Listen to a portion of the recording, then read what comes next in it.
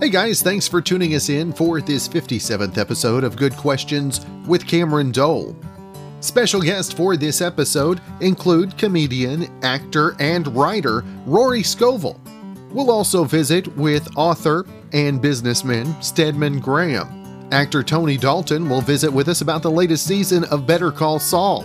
Singer Taylor Dayne will take an interview from a couple years ago as she released her first holiday single. And our final guest will be country superstar Travis Tritt. Talks about a release of a live album back in February 2017.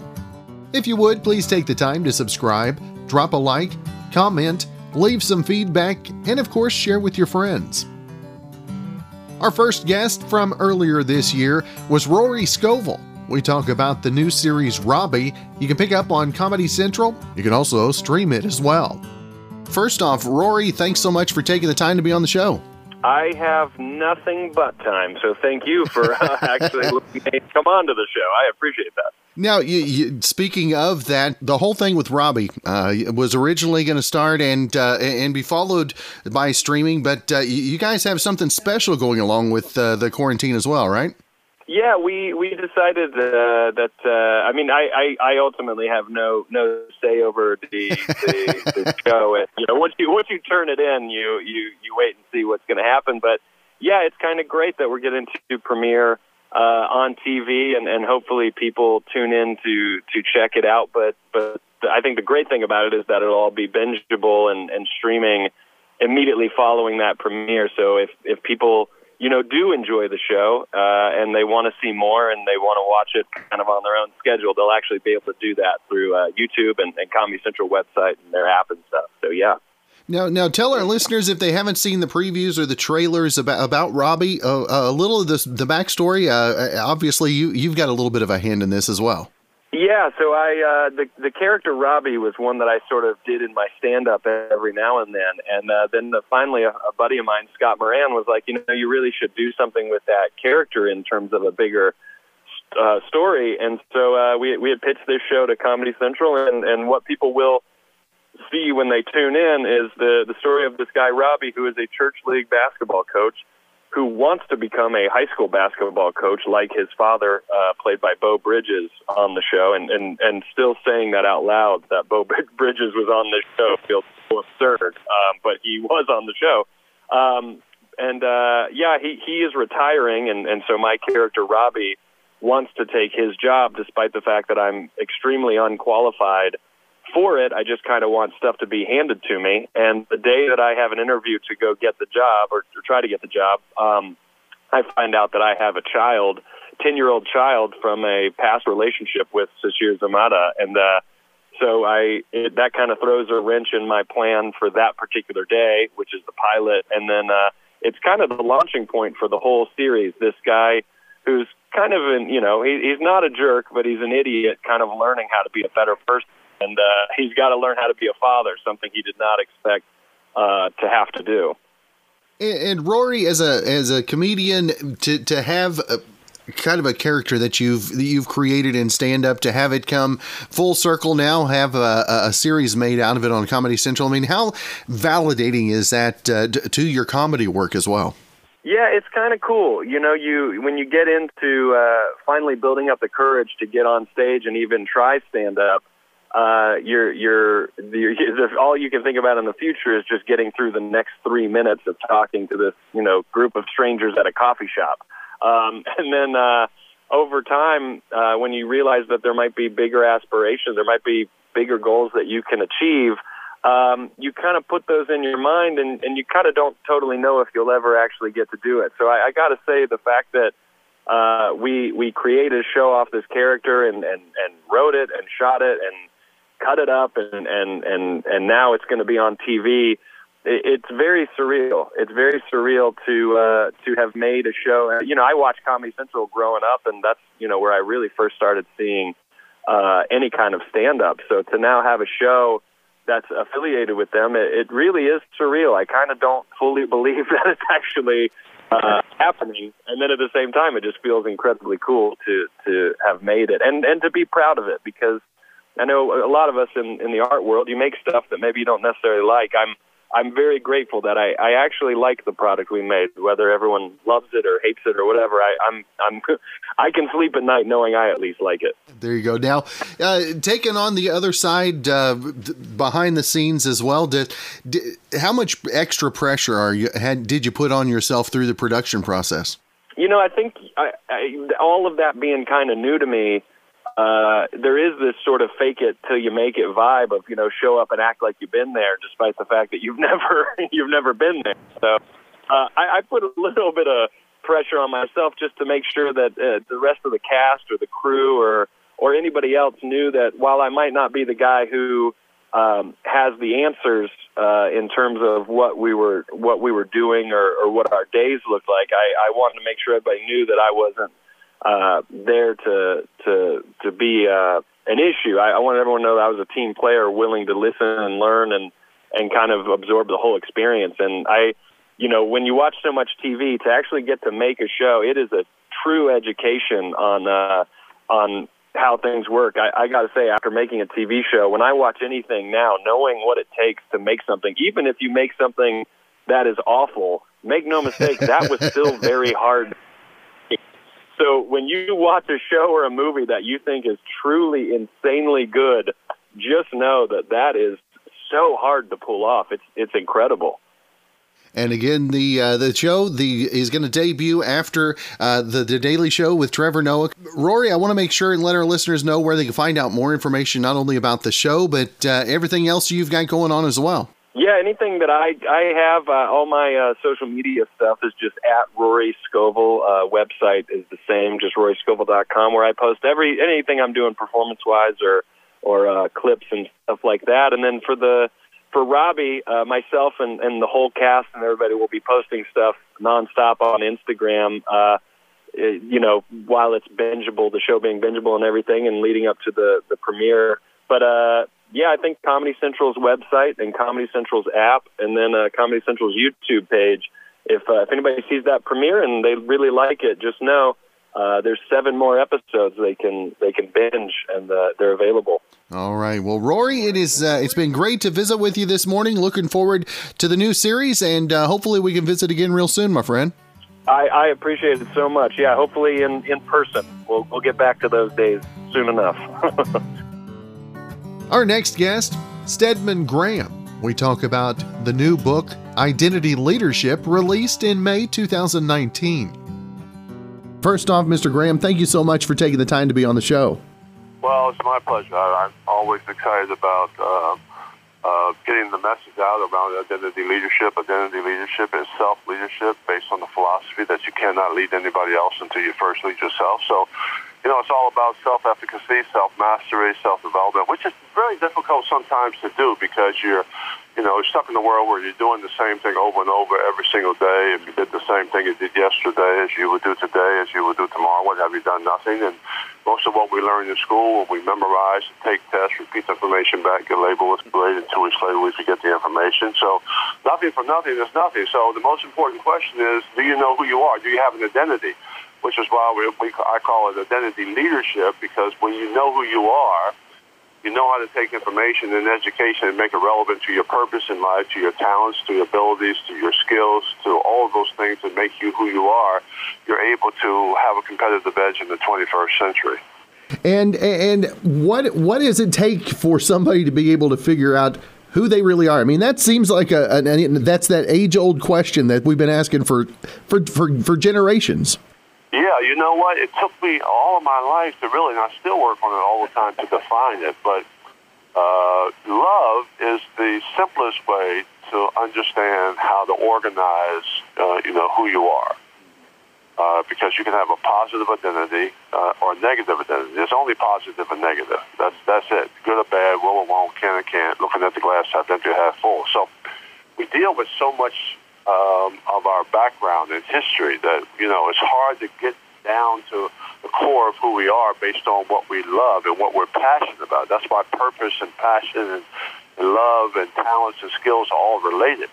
So when you focus on that, you at least have a way to build a base that you can organize information around. The key is that can you develop a learning process that will allow you to grow, develop, build, innovate, and create based on a focus.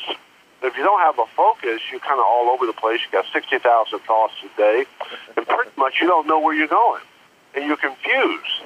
So to sit with yourself, to think is the key word, cognitive ability, to think about how you take the resources of the world and make that relevant to you so that you can control your own destiny, empower yourself, create social economic development around you, right? Mm-hmm. Work on you, work on your health, work on your family, work on your work on focus, learn, get some books and read about how to do it.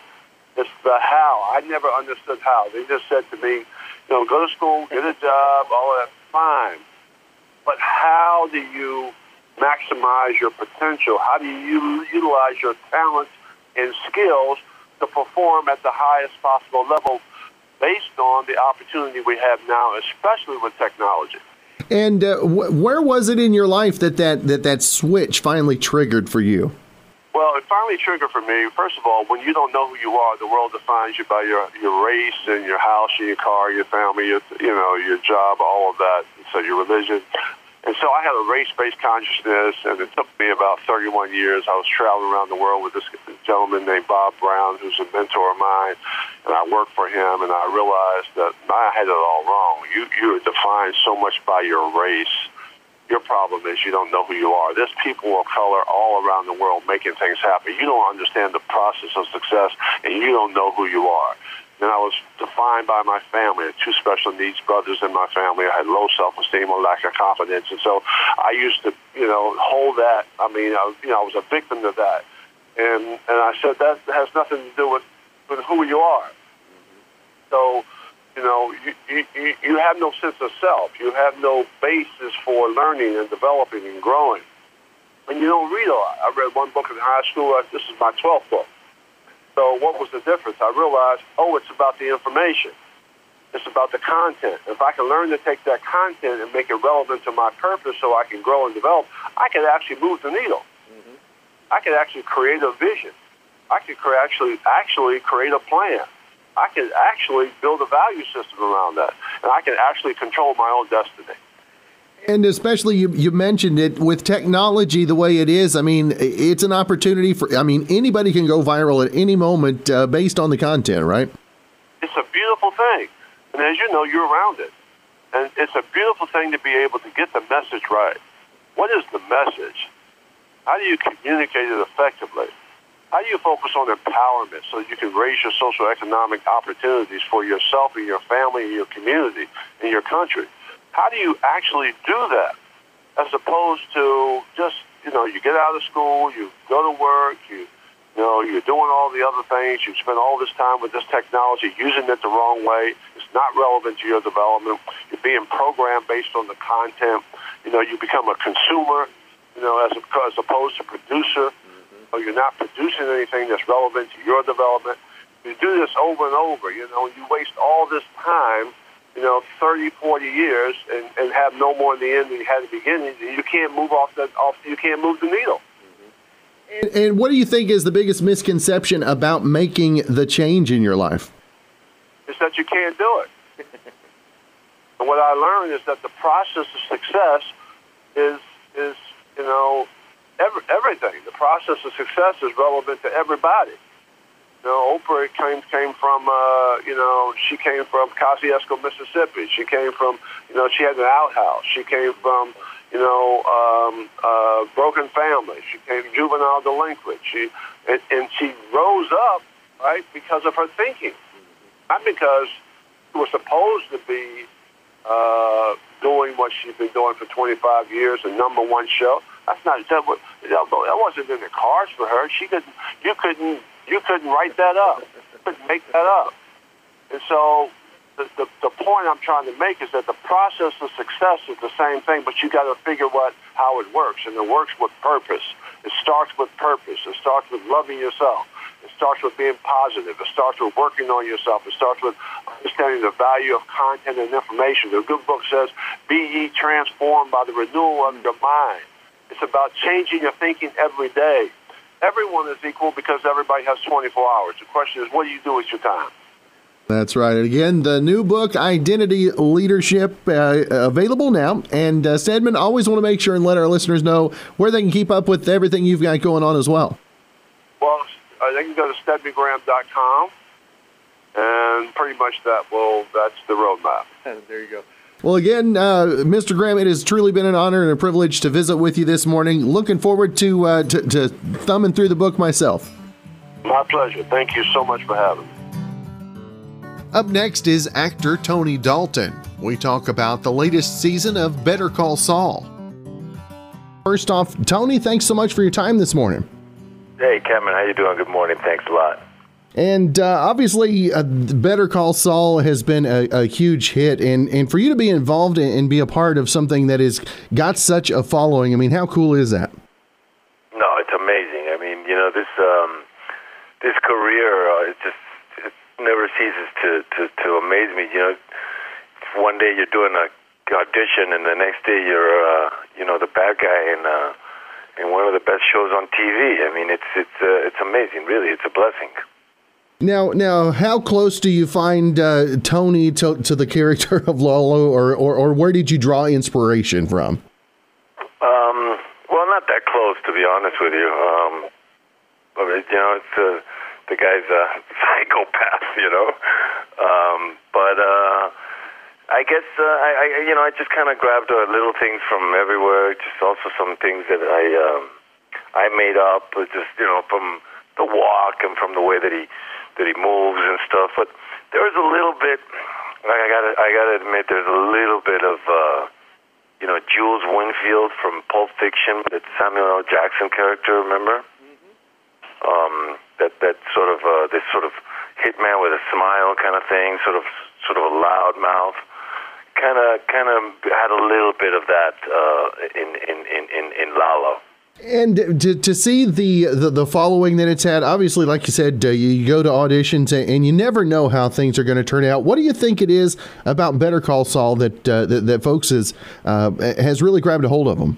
Well, I mean, to be honest, I think that the number one thing is the writing.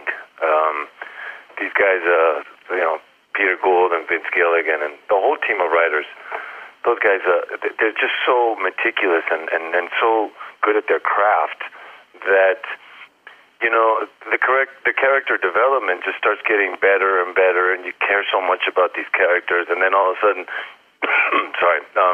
things start to happen where you care more, I mean, it's sort of like little by little. It kind of happened in Breaking Bad with Walter White, and then all of a sudden, everything starts going crazy after a couple of seasons, and it's a little bit the same, same thing going on here. I mean, I think that the character development got a little deeper. The guy doesn't sort of break bad that easily, but it is that same idea of a guy who, because of everything that's happening around him, has no other choice but to become this person, which is from Jimmy McGill to Saul. And I think that's interesting for everybody, anybody watching it is kind of like, yeah, I guess if I was kind of put into this situation, I would also have to become sort of that kind of person, just a regular average Joe, going to the dark side, And where was it in your life that you knew that acting, performing was something that was in your blood that you just had to do? Oh, it was a long time ago. When I was in school, I went to started doing the school plays, and that was kind of when I realized that's if I could make money off of this and make a living off of this was going to be better than going to any office, And after that, I went to New York, and when I was in New York, started doing theater and stuff over there. That's when I realized that, this is going to be it. And how hard was the trip down the road? Obviously, ups and downs. So on Broadway, off Broadway, and things like that. Where was the first break for you? When did you know that you had really made the right decision? Wow, it took a long time, to be honest with you. I mean, like years. I mean, I was a waiter for a long time in New York, 5 years, and it just wasn't working, you know. Went to L.A., that didn't work out either. I mean, you know, not even nothing, no gigs, no nothing, you know. And then finally, in Mexico, I wrote a movie that I starred in, that got made, and it became pretty successful. And that's the first time I saw that maybe there was a little bit of a light at the end of the tunnel.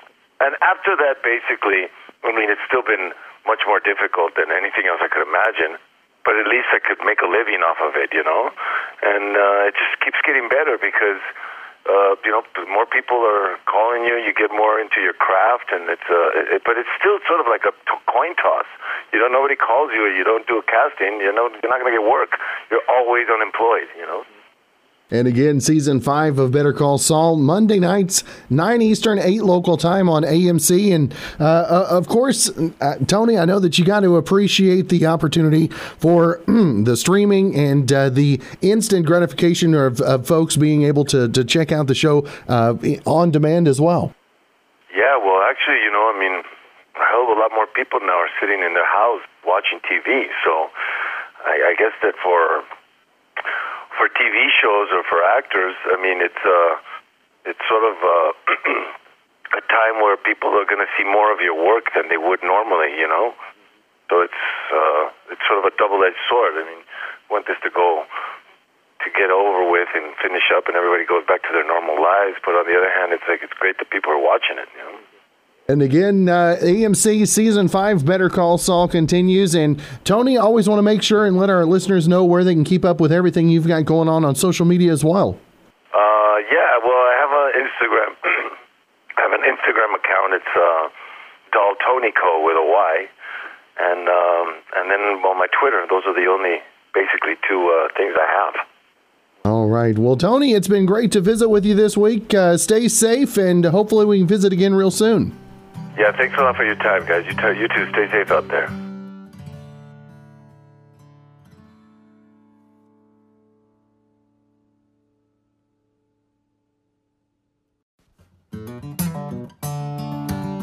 Our next guest takes us back a couple years, December 2018, actually, the release of her first holiday single, singer Taylor Dayne. First off, Taylor, thanks so much for your time this morning. Oh, my pleasure. Hi. Now, you got a new Christmas song, and it's now available on iTunes, and tour dates coming up, a memoir in the works as well. And Taylor, how busy has it been getting prepared for this season? Big year. Now, tell the folks about the I've Got My Love to Keep Me Warm. Tell us about the new single. Well, I mean, first time I've ever released a Christmas song.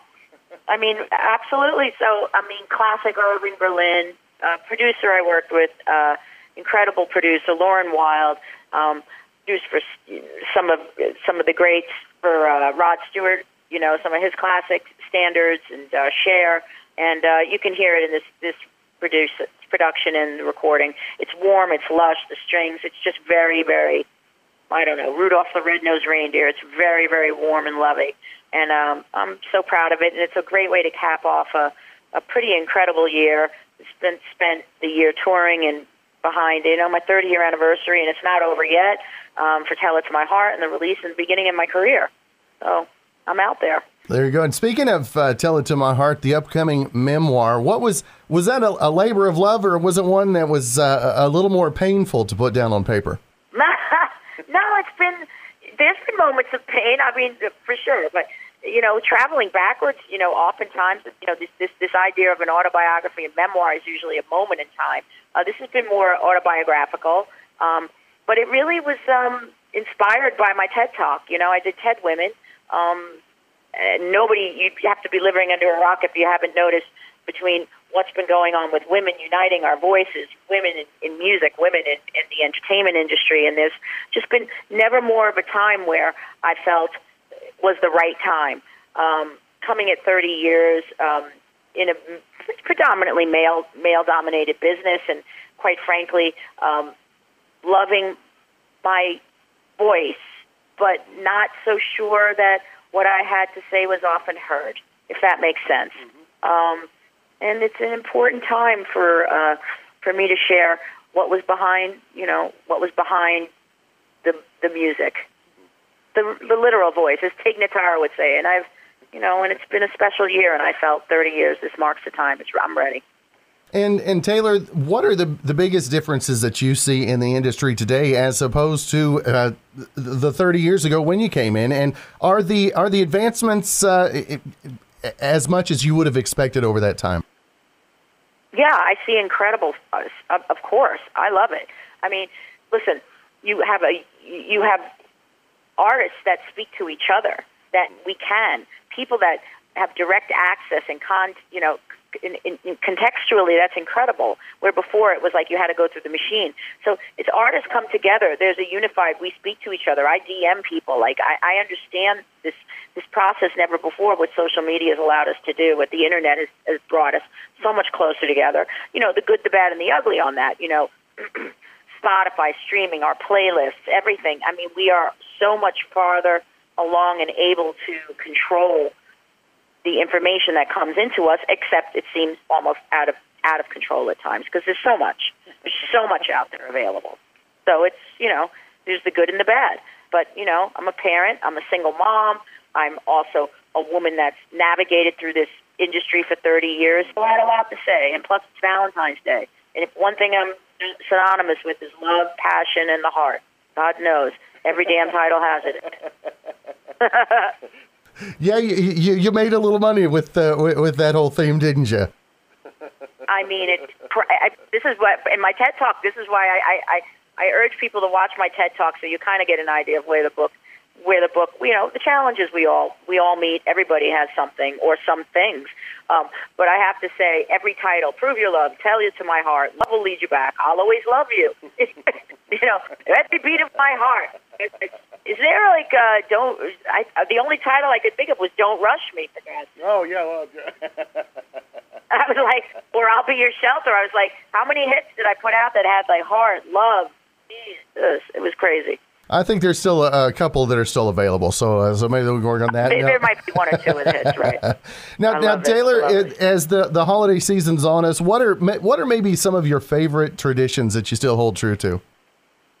Well, I just wrapped the Colors of Christmas tour, which has become, such a staple. What an enjoyable, beautiful thing for, Colors of Christmas, literally.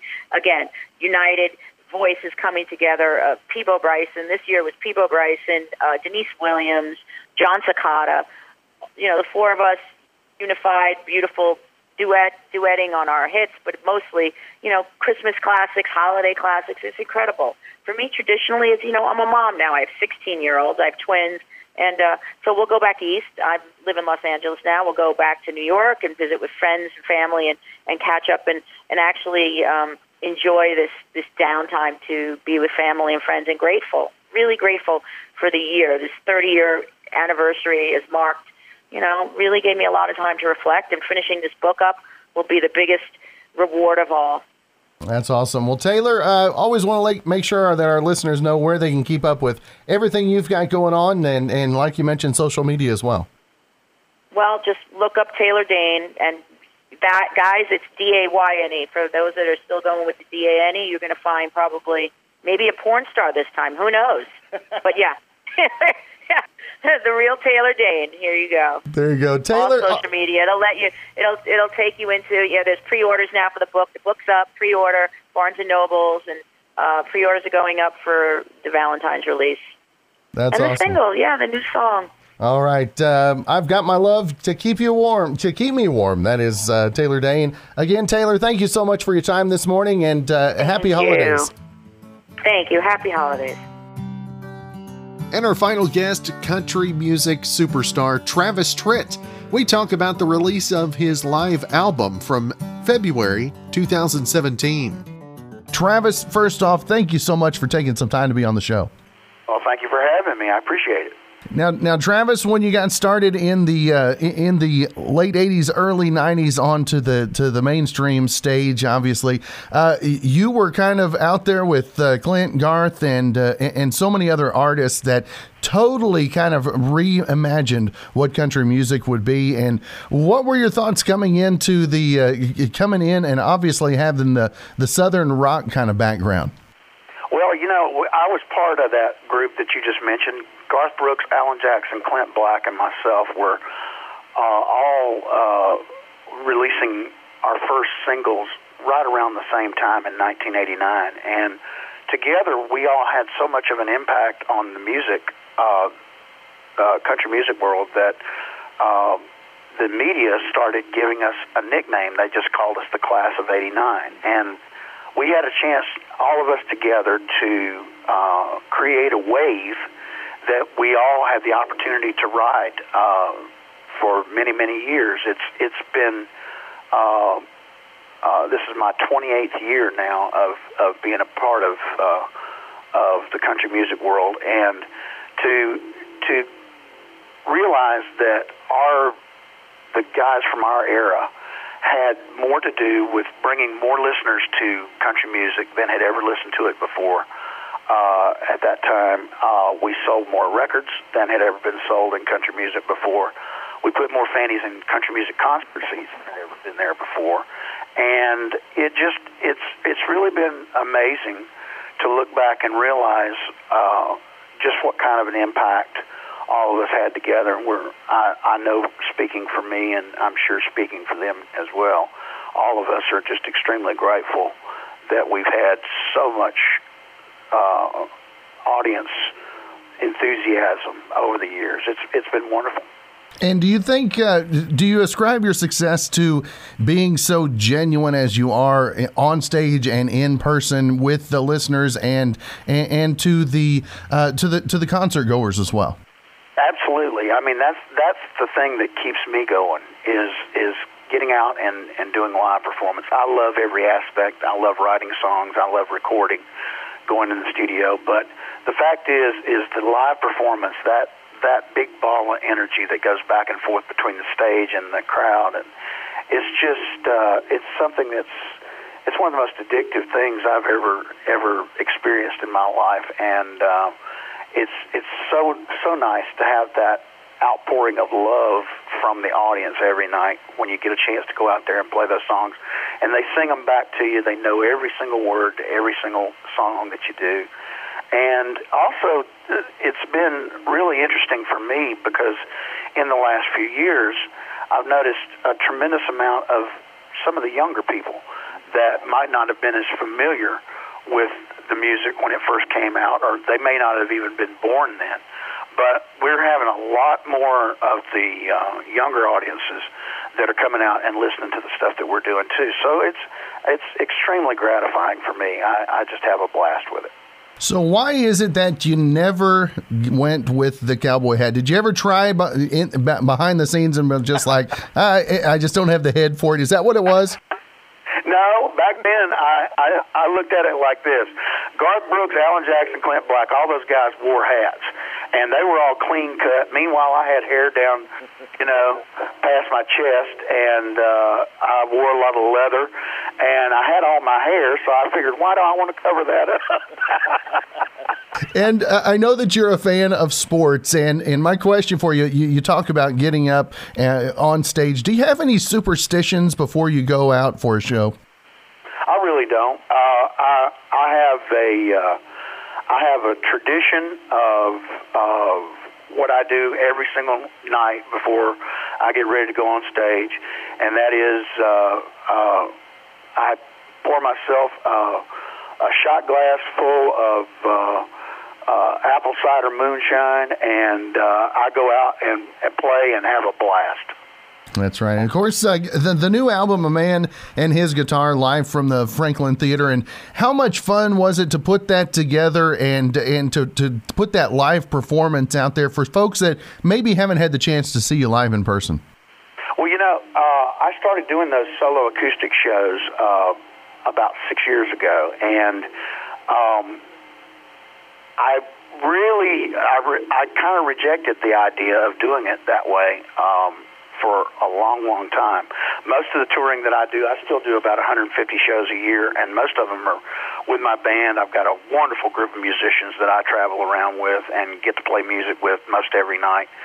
But anytime that I went out and did those solo acoustic shows, the response was just phenomenal.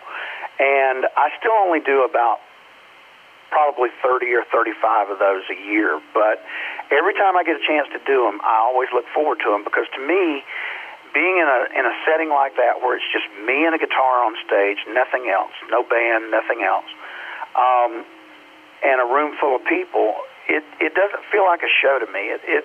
Those shows feel much more like just kind of sitting around in my living room playing music for my family and friends, and also gives me an opportunity to kind of tell some stories about how certain songs were written, or about some of the relationships that I've had over the years with people that a lot of country music fans would recognize, people like Johnny Cash, Waylon Jennings, people like that were almost like second fathers to me when I was coming up in the business.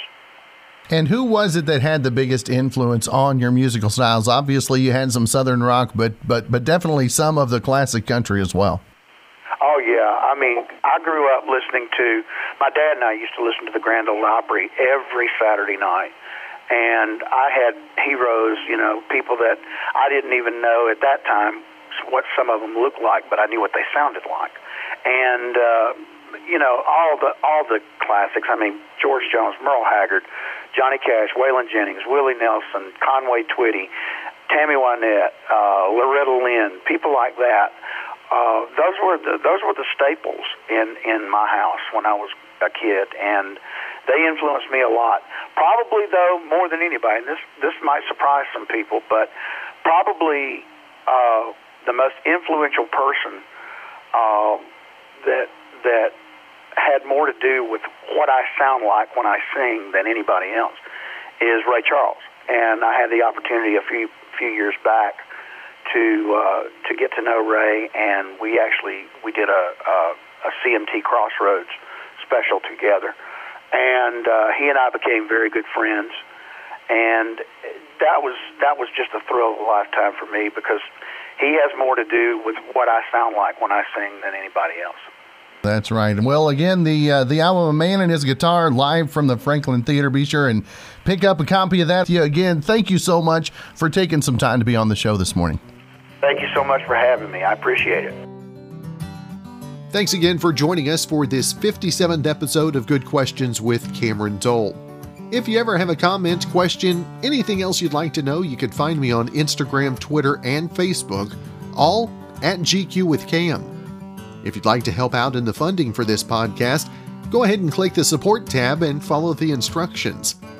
If you have a special guest idea, go ahead and email gqwithcam@gmail.com. Again, thanks so much to our good friend Brandon Allen, came up with the theme music for Good Questions with Cameron Dole. We'll let him play that extended outro as we head out.